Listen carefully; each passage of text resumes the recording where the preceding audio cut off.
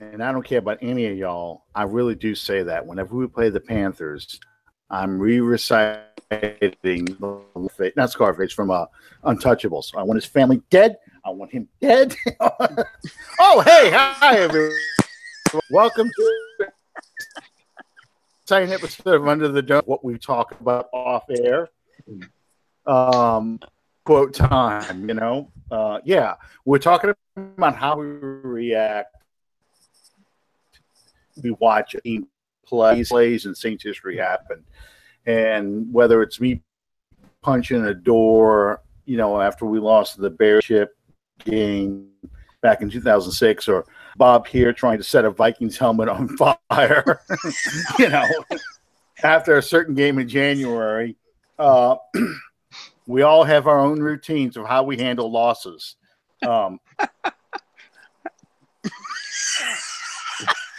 Broadcasting, especially when playing the Falcons. Panthers, to a lesser extent, just Cam Newton is the one that sets me off. Tampa, not too much. 49ers, hell yeah. 49ers, it's we can't beat that team enough, especially in the last minute. They're hard to them. I mean, that's how we have to beat. I got to beat them in the last seconds because of how many times they did that to us. I want that team to feel like they got this game won, and then, oh shit, how did we just lose this? That's my kind of win with the 49ers. So yes. I can just go on a profane tirade and say, how does it feel? Anyway, I'm your host, Alan Ulrich. I'm here with my laughing partner, Sean Williams, and our special, not so unregular guest, Bob Rose. How you doing tonight, Sean? How you doing tonight, Bob? I'm doing fantastic. And allow me, this is my first opportunity since it happened, so I want to get the introductions correct. We've had former players on our show. We've had journalists. We've had beat writers. We've had super fans. But tonight, ladies and gentlemen, I can say honestly and sincerely that for the very first time on Under the Dome, we are welcoming in a guest that is a Hall of Famer, Mr. Bob Rose. Thank you for the introductions, gentlemen. I appreciate it. And to clarify, for those of you that don't listen to my show on Wednesday nights, the Bayou Blitz, I announced it a few weeks ago. Thank you. But two Saturdays ago, my West Allegheny girls track team, specifically the teams of 1996 and 1997, were inducted into the School Hall of Fame, and we went in as a team. And I was one of the primary coaches of that group, specifically my area of expertise, sprints, hurdles, and relays. And girls and other coaches, for those of you that are tuning in tonight, thank you so much again for the honor. It was my privilege to coach you for all those years, and we truly were one of the dominant track teams in Pennsylvania. Even to this day, people still reference it throughout Pennsylvania track. So. Yeah, it was an honor, and those girls deserve every bit of the accolades that they got that night, and through their names are literally down in history now. Well, they didn't get there on their own, bro. Congratulations. Anytime that anyone chooses to see fit to attach HOF to your handle, that's significant. I don't care what it is, where it is, how it is. Anytime you get those letters attached to your resume, it means something. So congratulations. And also congratulations on the successful launch of your very own brand, the Bayou Blitz. I've had the pleasure of being a guest on that show, and we had a great time. I really enjoyed hanging out with you guys and getting with you and Kyle. And it was like, we go on Tuesday nights, y'all go on Wednesday nights. It was like we just kind of pressed pause on our show and started it again, and let Alan have the evening off. It was a great time.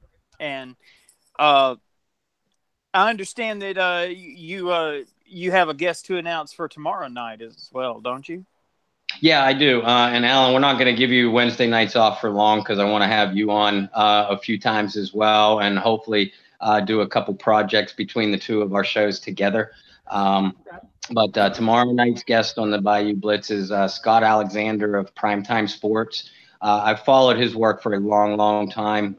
He really knows his stuff, both throughout the Saints history and the current team. And I'm really looking forward to picking his brain about this current squad and some of the things that he's experienced in the past. So tomorrow night, 9 p.m. Eastern time, 8 p.m. Central. Yeah, definitely tune in. We're trying to make this one big family.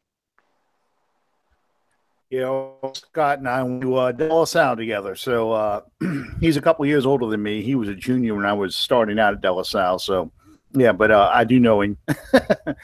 Scott was our very first guest. Yes, he was. Yes, he was. Came to us live from the Greenbrier. Yeah, he is a heck of a journalist. He's a heck of a sports announcer. His show, Primetime Sports, is good. He gets great guests. Yeah. Informative, good stuff on College Football Saturday with Tim Brando. So he lives, I don't want to say a charmed life because that's not accurate, but he lives a good life, a fortunate life. And I'm glad to know him, and I'm glad he shares that with us. Okay, so we're now in the second week of OTAs. We're getting ever close to the season. Today, I think, marks 100 days before through both the schedule, and we talked a little bit about the OTAs and what goes on there. Bob, if you look at this part of the schedule coming up,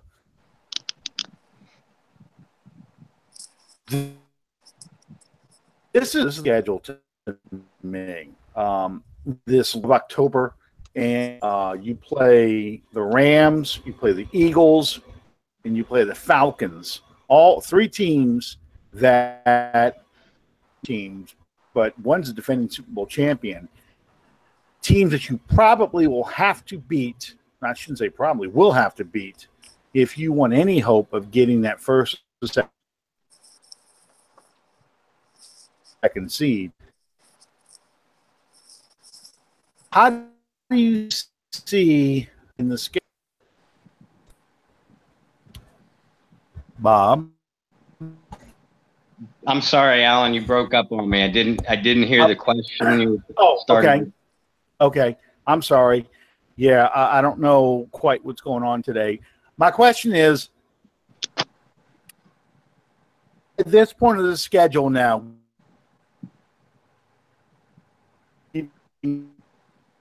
going to the first on Thanksgiving night, I said it's probably the toughest part of the schedule. How do you see this part playing out? Well, first and foremost, like you mentioned, they're coming into week 9 at this point of the schedule that we're talking about. So they would have had 8 games under their belt. 4 of those, as we know, will be without Mark Ingram. And you guys talked ad nauseum the previous couple of weeks, as we have amongst ourselves too, about what the team needs to do during those first 4 games without Mark, and really that first chunk of the schedule. With 8 games under their belt coming into this Rams game, they've got to be 6-2, 5-3 to have a realistic shot at not only the division, but certainly setting hopes beyond that. The Rams game is one of the games that everybody had circled on their calendars. It's a rematch from last year and a very tight contest out in Los Angeles. Now this one will be in New Orleans, but the Saints will be coming off a road trip against a road rematch against the Vikings the previous week. And like you mentioned, Alan, they're coming into arguably, almost unarguably, the toughest part of their schedule. With the Rams, and then they follow that with the Bengals, but that's on the road up north in November, and then coming back home to play the Eagles and the Falcons. Those 4 games, I think if they come out of there, if they come into that Rams game 6-2, 5-3, and they come out of that 4-game gauntlet, say 3-1, I think they're looking good because, like you mentioned, all the top teams in the NFC, they basically all play each other. The Vikings, the Saints, the Rams, the Eagles. They're pretty much everybody's top grouping for the top contenders in the NFC for the trip to the Super Bowl. So you have to have at least a number 2, in my opinion. Also, you have to have at least a number 2 seed going into the playoffs. And to do that, these head-to-head matchups are of vital importance. And Sean knows this. Sean and the coaching staff, they know this too, and they talk about this kind of thing, amongst the rest of the coaching staff, and certainly to the veterans on the team. They talk about this kind of thing in the off season because, as we know, guys, they prepare for every single opponent all off season as well. They start to implement certain game plans and things like that. As we know, guys, the Rams in particular have been an extremely busy team this off season. They've added a who's who list of all-stars or former Pro Bowlers onto their roster. And then the Eagles, as we know also, they're defending Super Bowl champions. They made a run through the playoffs last year that even coming into the playoffs as the number 1 seed, I don't think a lot of us expected them to roll through like they did. And then the Falcons, you could throw all statistics out the window when you're talking about Atlanta. We could talk about where Atlanta ranked last year offensively, where Atlanta ranked last year defensively, what they've gained, what they've lost in the off season. Maybe bring up a few 28-3 reminders too. But the point is, this is Falcon Saints. So that game is going to be tough. Prime time on Thanksgiving evening. The lights don't get much brighter than that, and that's the final of the 4-game 4-game stretch. And I think even coming into that game, we'll have a pretty good feel whether this particular version of the New Orleans Saints is a legitimate contender for the Super Bowl. Well, Alan and Bob, let me ask you all this. Looking over this quarter of the schedule when I was making out the outline today, I'm sitting there looking at it, and I'm one of the talking points for this quarter of the schedule was which game is going to be the biggest matchup, and then also which one is going to be the more important. Now, a lot of people are going to look at that and say, well, that's the same question, but I don't believe that it is. Obviously, I think that it's going to come down to either the Eagles or the Falcons in this particular stretch. The Rams are going to be tough, but by this point in the season, our game with the Rams being the first week after the halfway point, I believe, you're going to have a feel for what exactly they're bringing to the table, and I'll be scared of the Rams when they make me scared of them. Yeah. And on top of that, the last time that the Rams came to the Superdome, it didn't turn out too well. All that being said, this is a new year, and I'll make light of it. But in the circles that we communicate and we talk in, it's no big secret that yes, they've been stockpiling talent, and I'm speaking about the Rams. They've been stockpiling talent this entire offseason, but you've got to look at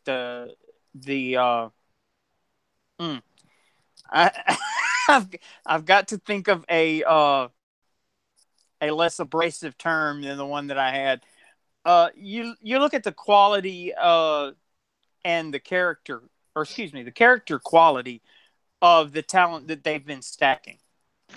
And in my opinion, you're looking at a mushroom cloud waiting to be set off.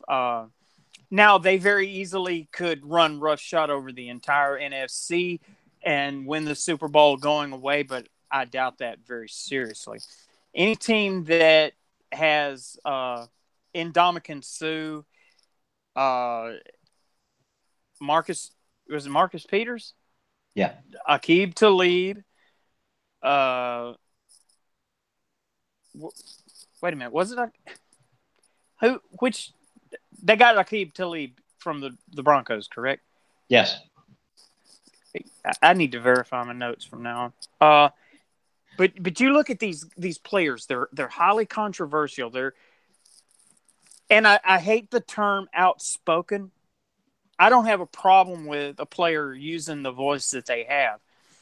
When it gets to the point in time that it interferes with the job of playing professional football, that's when I have a problem with it. And that's all I'm going to say about that, because this is not a political program, and I refuse to allow it to digress into such. We're not going to get into the politics and the whole I'll go ahead and say it now. You will not watch Under the Dome and see the national anthem thing that's unfolding before. You will not see that addressed on this program unless I'm not here. And I'll just leave that at that. That's not what we're about. Yes, it affects our team, but there's no point in us adding fuel to the fire and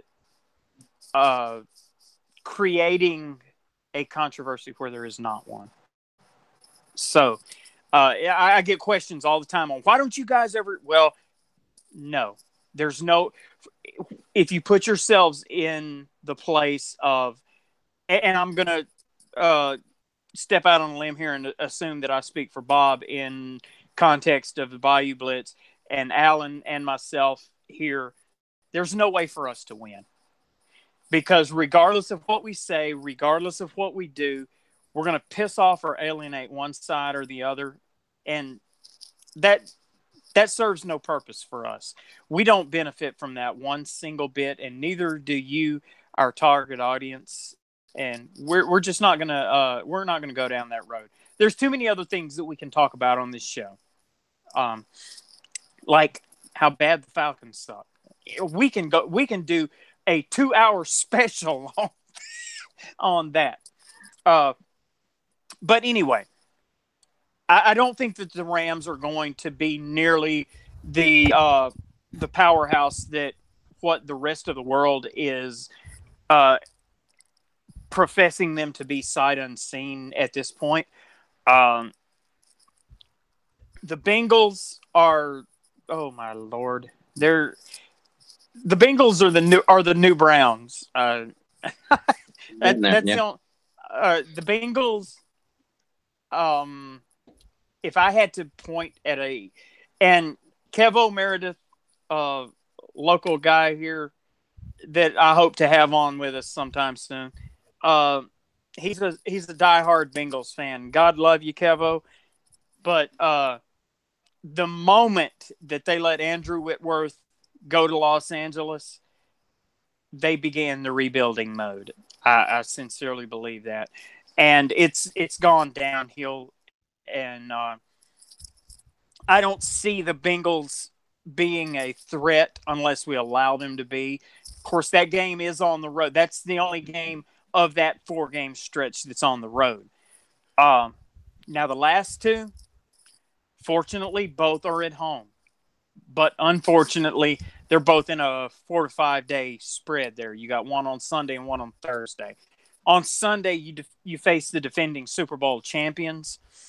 On Thursday night football, Thanksgiving night, you face the biggest rival that you have, the biggest blood feud that there is, the only team in the National Football League where you would kill the other team's offspring if you thought it would help the cause some.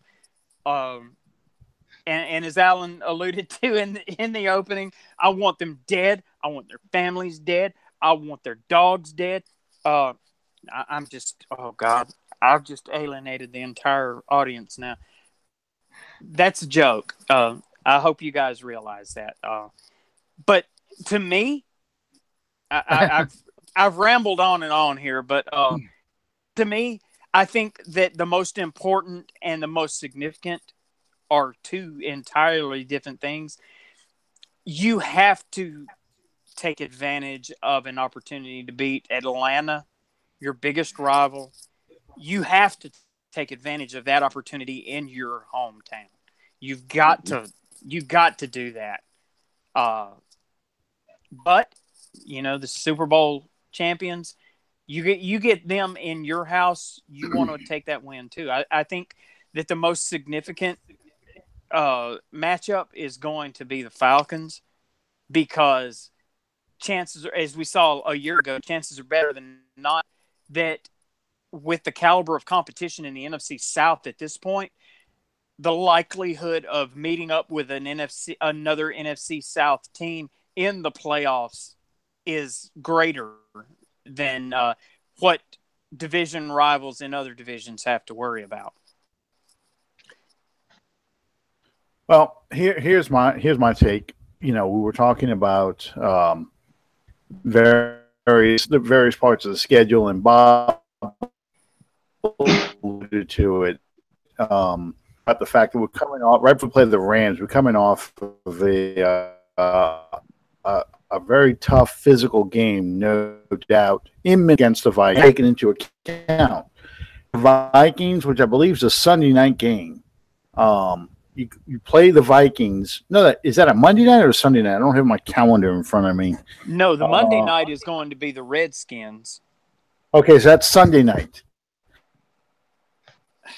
Hang on, let me pull the schedule up, Alan. Give me 1 second here. I think you guys are right, though. I think Washington is the only Monday night game on New Orleans' schedule. To my knowledge, yeah. The only Monday night game is going to be versus the Redskins, which we're going to hereafter refer to as Reunion Week. I think it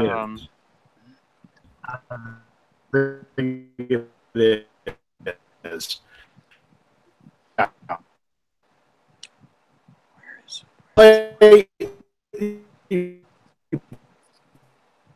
the Vikings in a very tough physical game on Sunday Night Football. You play the Rams Monday at 3:30 at least, but you play the Rams. Here's the thing about the Rams. This is what players who are me first player now team as one team. What happens if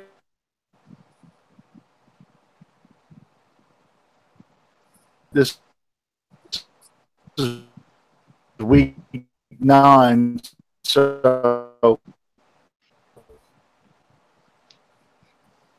they're 4-3, or I'm sorry, 5-3, or 4-4, or something.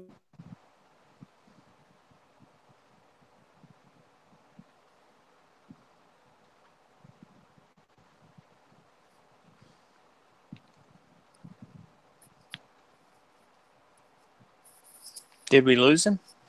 I don't know. I don't know. Am I the only one having a hard time hearing him? No, our signal is awful tonight, and I don't really know why. We'll let him come back momentarily. Well, and to jump back on kind of what Alan was talking about and what you had alluded to before, and we've talked about it, I think, on here before. The Rams are taking the strategy of the quote unquote dream team that the Philadelphia Eagles tried the other couple years ago, or what Dan Snyder has tried a couple of times in Washington, just signing all-stars and making an all Madden team that didn't work out very well for them, and even more so for the Rams. Look at what they've lost. Look at the personalities that have left that locker room. That made up the backbone of that team that did so well last year. You lost Robert Quinn. You lost Alec Ogletree. You lost Kayvon Webster, a very talented slot cornerback. You lost Trumaine Johnson. Now, on paper, they have replaced those guys with the likes of Sue and Marcus Peters and people like that. And with the Rams, I don't know who the hell is going to play linebacker for them, because they've gotten rid of all the big names, and they made some nice draft picks there on late in day 2 and day 3. But you can't count on the mid round, as we know in New Orleans. You can't count on the mid round draft choices to contribute until they actually do. And I think by the time that New Orleans gets LA on the schedule, these egos in the Rams locker room right now, if things don't go well for them, that's about the point in the season where they're really going to fall apart and look like trash the rest of the season. Are we counting on that? No, of course not, because you can't discount what the Rams did last year. You still have to put them on the short list of Super Bowl contenders for the year. But all three of us have been pretty close to consensus agreement as far as we don't like what the Rams did this offseason. You talked about the Bengals. Bengals still have a talented roster, but the problem with Cincinnati has always been there's nothing in between their rib cage and there's nothing in between their ears, and that's why they lose games the way that they do. It's almost amusing. My own brother, one of my younger brothers, is a big fan of Cincinnati as well, and you have to feel kind of bad for them every year. No, you don't. Again, do you chalk that up as a sure win? Absolutely not, because A, it's an NFL game. B, you're a dome team coming up north in November. The weather gets kind of iffy by that time in the season, so you still have to play the game on your schedule. And then the next two, Sean, I agree with you. The marquee matchup throughout the league is probably going to be that Philadelphia game. The most important, I think, is the Atlanta game, because all of us know that you have to win the divisional games first to position yourself. I don't see any reason why the NFC South won't send 3 teams to the playoffs again this year. So having that top spot out of your own division is going to be absolutely key. But look at what Philadelphia did this offseason too. They lost some key pieces out of the secondary, and they're expecting some of the younger guys that they have that didn't make a major contribution last year, but are certainly talented. They're counting on those guys. It's a bit of a wild card, but Philly, just like with LA, you have to put Philly on the short list of Super Bowl contenders, as you do Atlanta. Do I think the Saints can come out of this stretch 3-1? I do, but it's gonna take a toll on them, and they're gonna have to be playing their best football coming into this stretch. Yeah, one of the things I was going to say too is the 2 critical games here is that Eagles-Falcons games back-to-back like that, because you would have played the Falcons already during the Ingram suspension in the first part of the season. So the rematch is happening 4 days after you play the defending Super Bowl champion. And those 2 games could be the difference between being a wild card team and being division winner. Very easily. So this is a critical part. You still have yet to play the Panthers. I think we play the Panthers 2 times. Right. You play the Panthers twice in the last 3 weeks of the season, I think. Yes. December 17th and December 30th. So, I mean, lose to the Falcons in the first part of the season, and then you play in Thanksgiving night, and you're coming off a loss to the Eagles. That's a huge game, especially if Atlanta is the divisional leader at that point. And we're not even talking about the Panthers yet, who might be right on your heels, or could be tied with you. If let's just assume, for the sake of argument, that Atlanta is now. I mean, it's just, I hate the fact that we're playing the Eagles on Sunday and then turning around and playing Atlanta, even though we are home, but playing Atlanta Thursday night. That's a tough. That's basically you're putting in 2 game plans at the same time. Yep. And that's never going to be easy. Now, you do have the benefit, and you are fortunate enough that both of those games are going to be home games. You don't have to worry about the logistics of traveling, of all of that. But, you know, you still got to get out there and play the game. And asking to beat the defending Super Bowl champion and compete with your biggest rival, games that actually they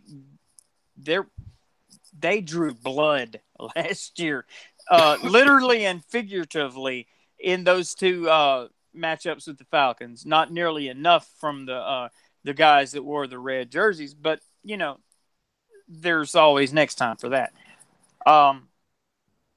I think that as important as it would be to hang that mantle on your fireplace to have a win over the defending Super Bowl champions, I believe what Bob said is absolutely correct. You're looking at the very distinct and real possibility that these are two teams that you're going to have to not only beat to advance into the playoffs, but also teams that you're going to have to face once you get to the playoffs as well. Yep. Yeah. I mean, this is. By the way, Alan, that Minnesota game is a Sunday night game. Yeah, as much. I checked on the calendar, and it's Sunday night. A nationally televised game against the Vikings. Then you've got the Rams dream team. Couched in there is Cincinnati. Then you play the Super Bowl champions in New Orleans, and then you go on Thanksgiving night to play the Falcons. That's a murder stretch. And then you still have to play the Panthers twice in the last part of the season. And the Panthers, you know, a lot of us always say, yeah, Tampa. But I'm not worried as much about Tampa as I am Carolina and Atlanta, because those are two teams that you face in the playoffs. Those are two teams that you play in your division, and you cannot go any worse than 4-2 in this and still expect to win.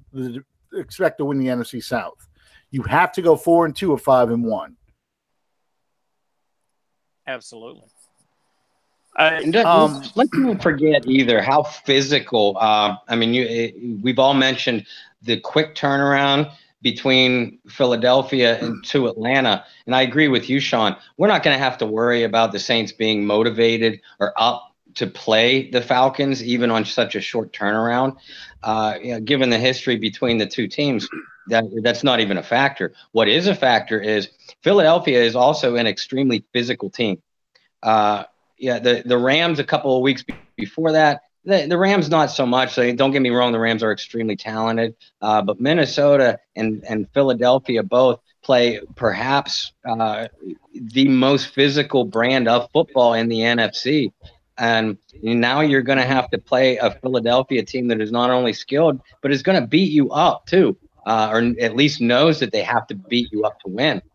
So you're coming off a very physical game into a 5-day turnaround, less than 5 days, before you are going to face your most bitter rival. And Sean, you called it a blood feud. You can't describe it any better than that. So that those 2 weeks, even if they come out of it 2-0, they're going to take a physical toll on these Saints too. Absolutely. Switching gears a little bit. Okay, so we're now into the second week of OTAs. Thursday, once again, it'll be the first day that they actually get the media gets to see what the Saints have done this week in OTAs. I heard Cam Jordan on the radio on my way home from work, and basically, you know, they're doing classroom work, and then they do some workouts, and then they come out and kind of run through whatever it is they installed that day. In rookie minicamp, it seemed to be everybody was following J.T. Barrett, and then he was the quarterback of the future, and then OTA started. And the one day the media got to watch, Hill actually made some plays out there, and we didn't hear anything about J.T. Barrett. So that begs the question: who is going to be the backup quarterback to Drew Brees this year? Is it going to be Hill? Is it going to be Barrett? Or is it going to be Tom Savage? Ding, ding, ding, ding, ding, ding, ding. Yeah. Bob? Without the game show sound effects, I'll echo exactly what Sean was saying. Damn it. I needed a bell. Why couldn't I have a bell for this? Hill and JT Barrett both intrigue me, especially Barrett. I'm not being a Penn State guy from a Penn State family. I don't like Ohio State, but you have to respect the hell out of them on the football field, and certainly what that program has given to the New Orleans Saints in recent seasons as well. And JT Barrett, he's a gamer, and he's an underrated passer in my opinion. He's going to have to clean up a lot of his mechanics in the pros, but hopefully he'll be afforded the time to do that. Taysom Hill. God, I mean, you have to love his athletic ability. You have to love his toughness. But I watched some film on the guy at BYU, especially over the last few weeks. His style of play, I'm going to say one word: Tebow. Tim Tebow. Right down to the release point, the way he runs, he's faster than what Tim was. But I mean, just the overall style of play, it doesn't say NFL quarterback to me. I'm sorry. He has an elongated release. He's sloppy in his mechanics. Now he's had a year with with Sean Payton. So I'm sure that some of those got cleaned up. I'll be honest, I didn't see any film of his throws at OTAs.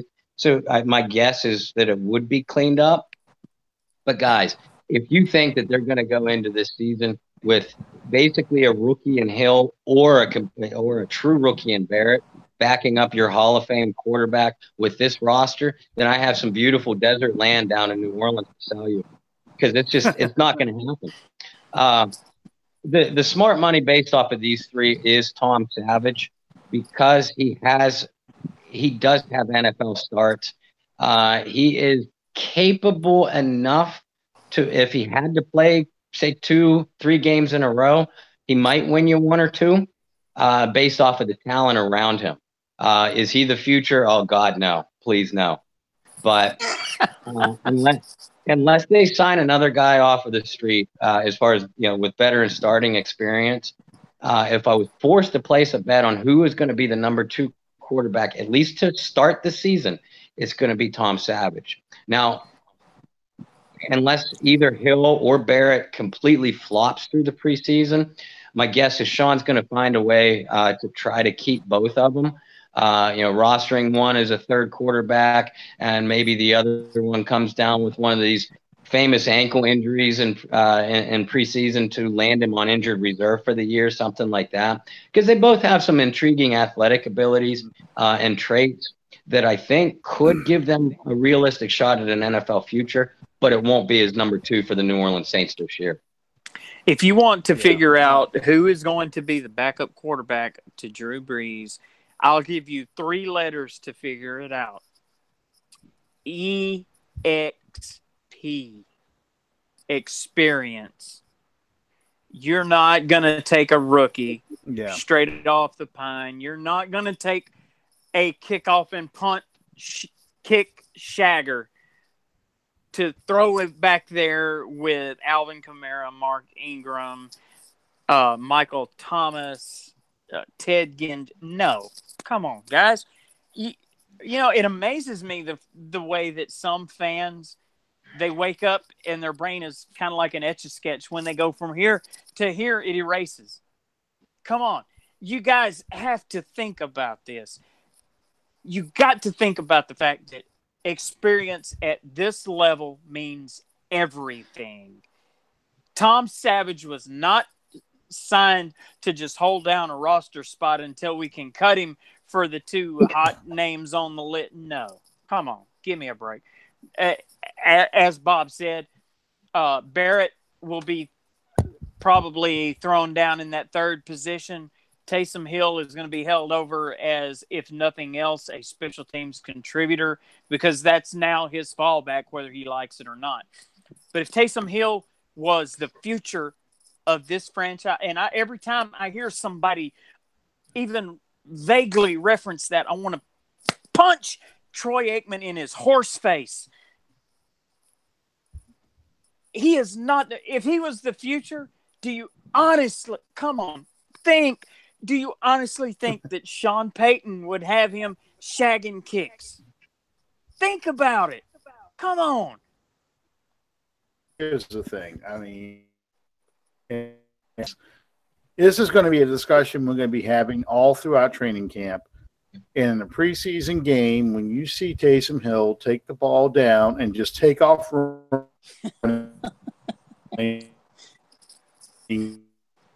and he gets, because he's against scrubs in a preseason game, everyone's going to be like, look, there we go. Look, he can run with the ball. We can run the read option. We're going to be awesome. Him and Kamara in the same backfield.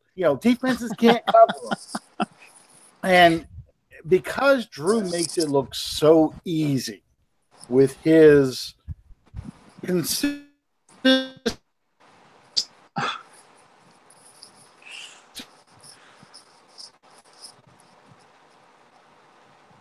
lose him again. Defenses with his eye. It doesn't happen that way. It just doesn't. Anybody that thinks that one of these kids is going to jump from obscurity, I give you a point of reference that all of you should be able to wrap your itty-bitty minds around. Look back a year ago at who led the Saints in sacks. Bueller. Oh, you want an answer? I'm sorry, I was that just guessing. A.Q. Muhammad. Yes. Led the team in sacks in the preseason. He was leading the team in sacks against guys that were going to, a week later, we're going to be saying, do you want fries with that? No. Just no, man. Tom Savage is going to be the clipboard guy. And as we all know from years of experience, the best backup quarterback in the world is the one that you never see have to play. Well, Now, I have absolutely nothing against J.T. Barrett, and I will say this, and I've said this to both of you guys off camera, but I'll go on record as saying this. If it came right down to a choice, I would choose J.T. Barrett quicker than I would Lamar Jackson from Louisville because of his athleticism. Well, here's the thing. These are both projects. And this roster right now is ready to make that championship run. So, yeah, we're going to keep an experienced backup behind him, and it'll be Savage. If it's not Savage, it's going to be some veteran quarterback who got released. Yep. Okay? It's going to be somebody experienced behind him because you're worried about having somebody who can come in and step right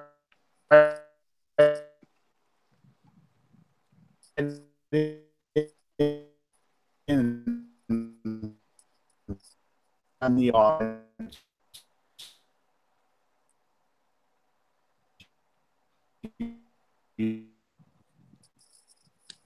Projects at national teams, and I can see them keeping him as the third string quarterback and having him once again be the gunner or be some sort of special teams guy, because he just puts a dynamic out there. Okay, they might even use him as a holder, just to do that whole fake field goal, fake extra point, dump the pass off. You got a quarterback out there. Something that he can do. I mean, I saw Westhoff is thinking about coming back to the Saints this year, the special teams guru. Mike Westhoff, who was with us last year. And what kind of surgery did he have? It does not say. I'm guessing it's not as. Yes, probably his NIGS or something. I was suspected something like that. I just didn't see anything on that. But he's kind of the special teams. Yeah, he's like a 1,500 years old or something, isn't he? Oh, he looks like he's been on a 6-day bender and just doesn't give it a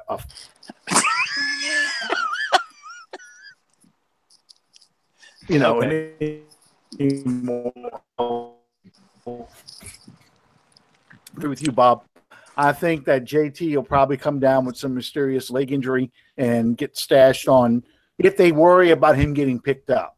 If they're not worried about him getting picked up, he'll get released and end up in the practice squad, and they'll probably use him on the scout team or something like that. They want to work with these guys and see what they can get out of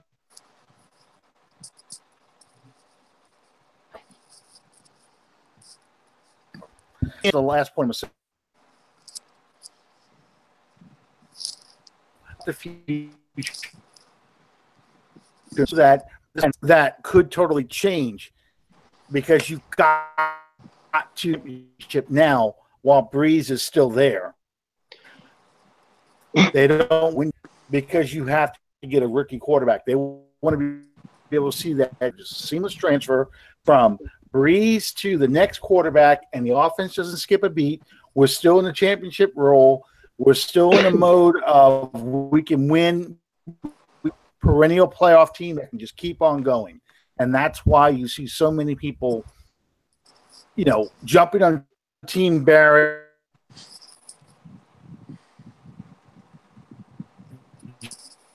Jumping there. We got to get that next guy going. All right. Did I freeze? Am I still broadcasting? You can still hear me? I can hear you now. We caught the tail end of that. Great. I want to apologize to everyone. We're having some major issues with our signal tonight for some unknown reason. And I've been checking it the whole time, too.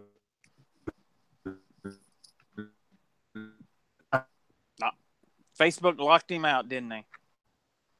You figure they'd do that to me? I've been working on it the whole time.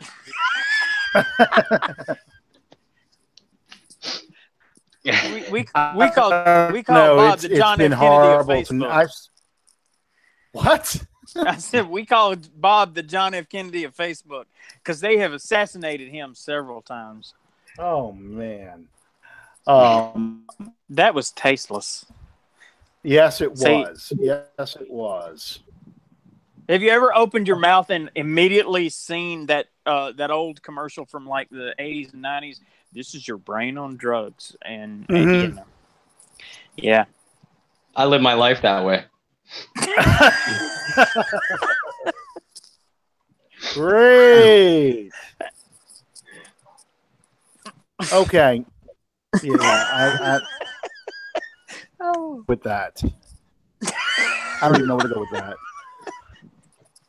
All right. I think we better leave the linebackers alone for tonight. I think so.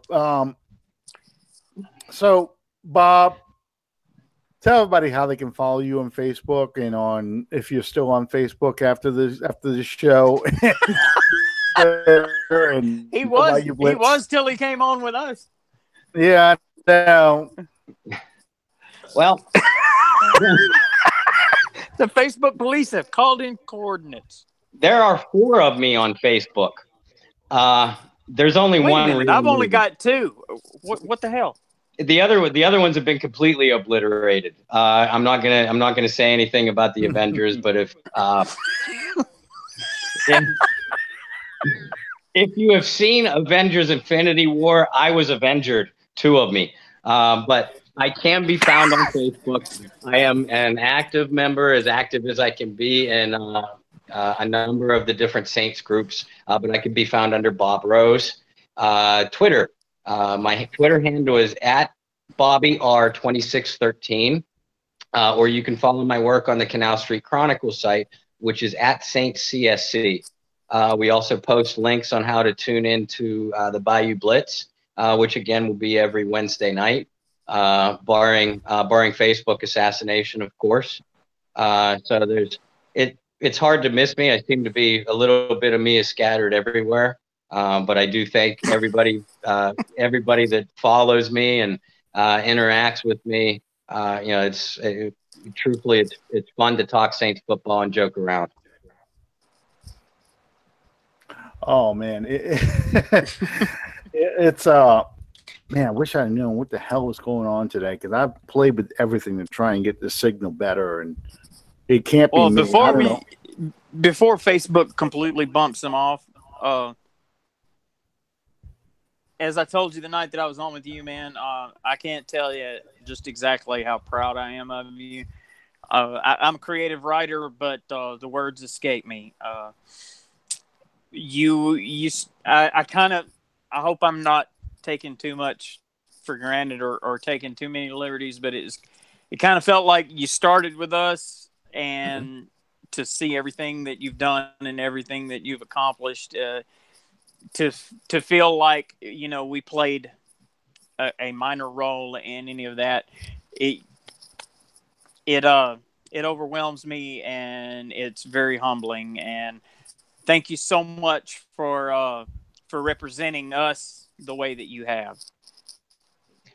Guys, it's my pleasure. Alan, I don't know if you caught Sean's appearance on the Blitz a couple weeks ago, but he officially inducted me as a member of the Southern Mafia. There you go. You guys are a very small group of the people that have really springboarded what I've been able to accomplish so far. And I feel bad in saying that, because it's not accurate. It's a we thing. It truly is. The Bayou Blitz is an extension of Under the Dome. We talk about, you guys talk about my work here. I talk about your work on there. I try to reference it in my articles, and you guys, what you mean, not only to Saints Nation, but what you mean to me and my family's life. You guys are family, and I thank you for that. Well, thank you, Bob, for joining us.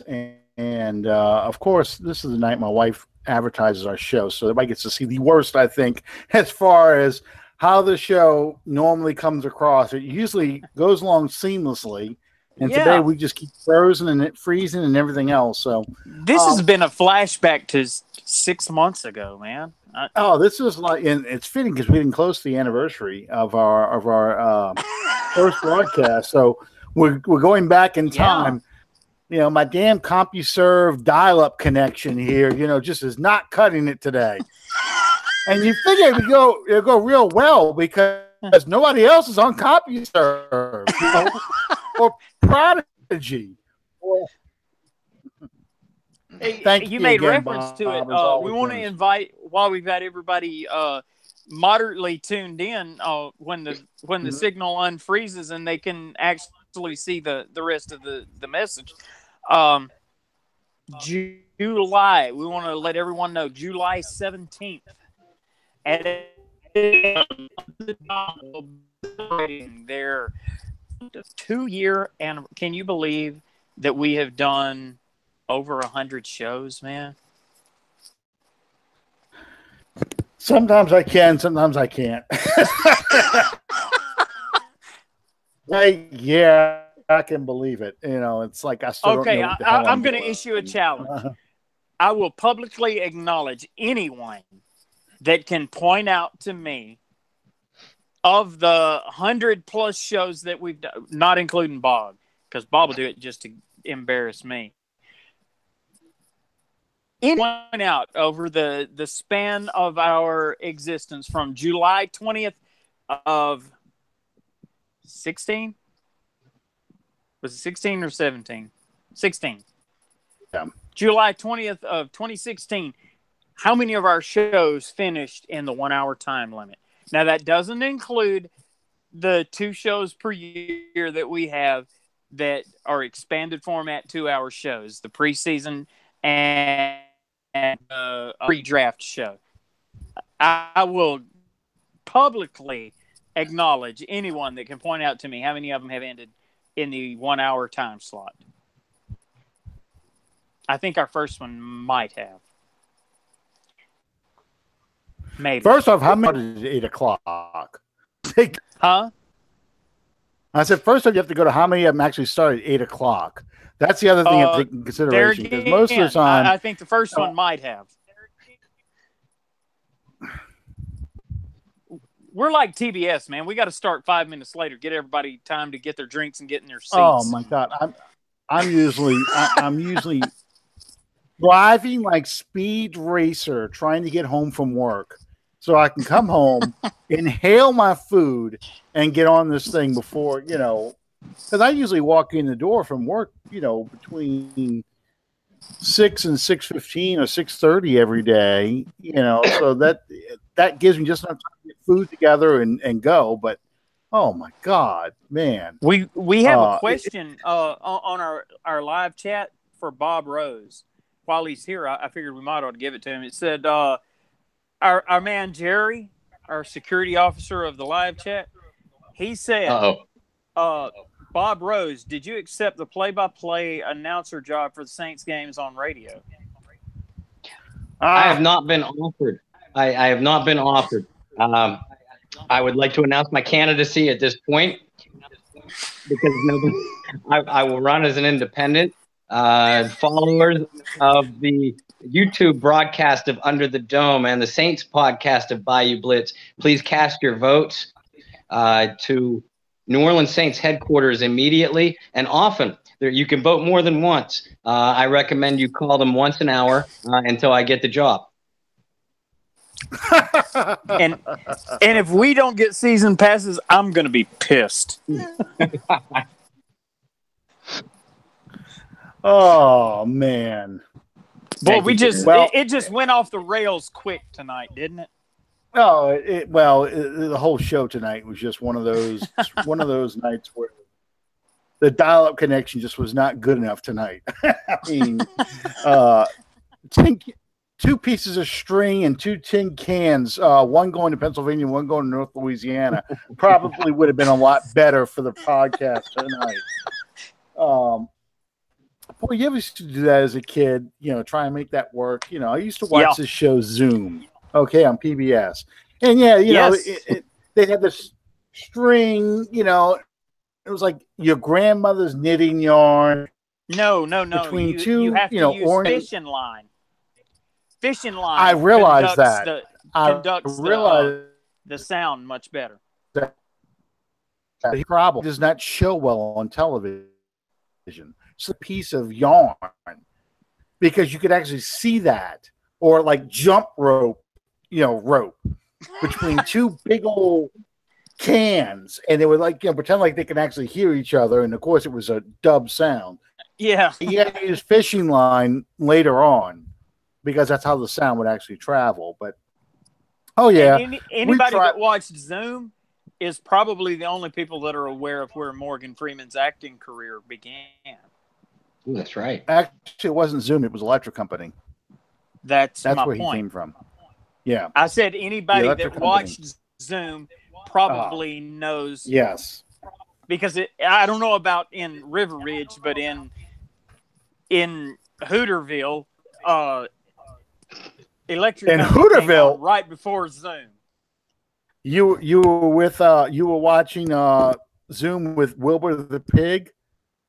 Yeah, pretty much. Well, that was only on even days like Monday, Wednesday, and Friday.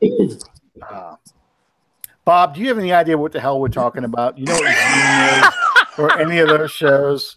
Guys, I would love to say I have no idea what the hell you're talking about, but I'd be a bold choice tonight. Well, Sesame Street, you people know what the hell Electric Company, Mr. Rogers' Neighborhood, and then Zoom. Yeah. Those were PBS educational shows back then. And then, of course, Hooterville.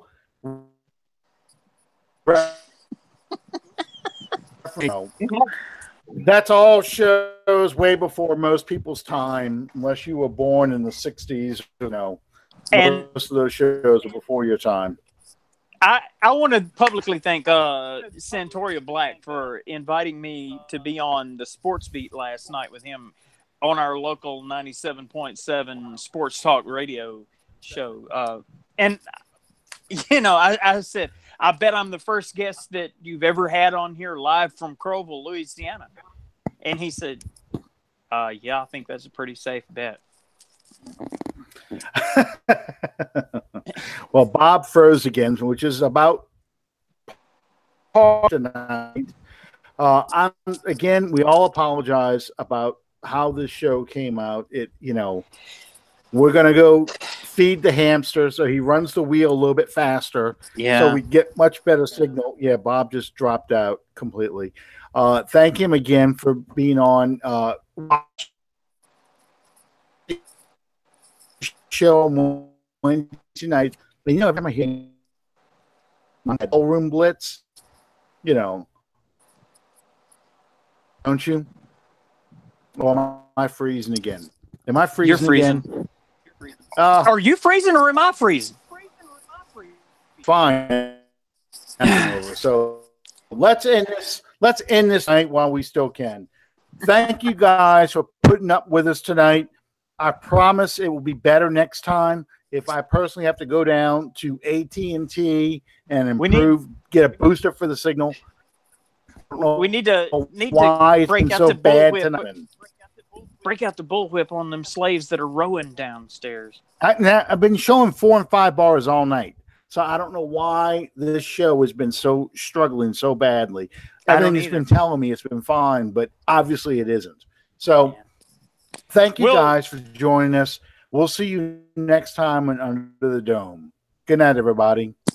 Thank y'all. We love you.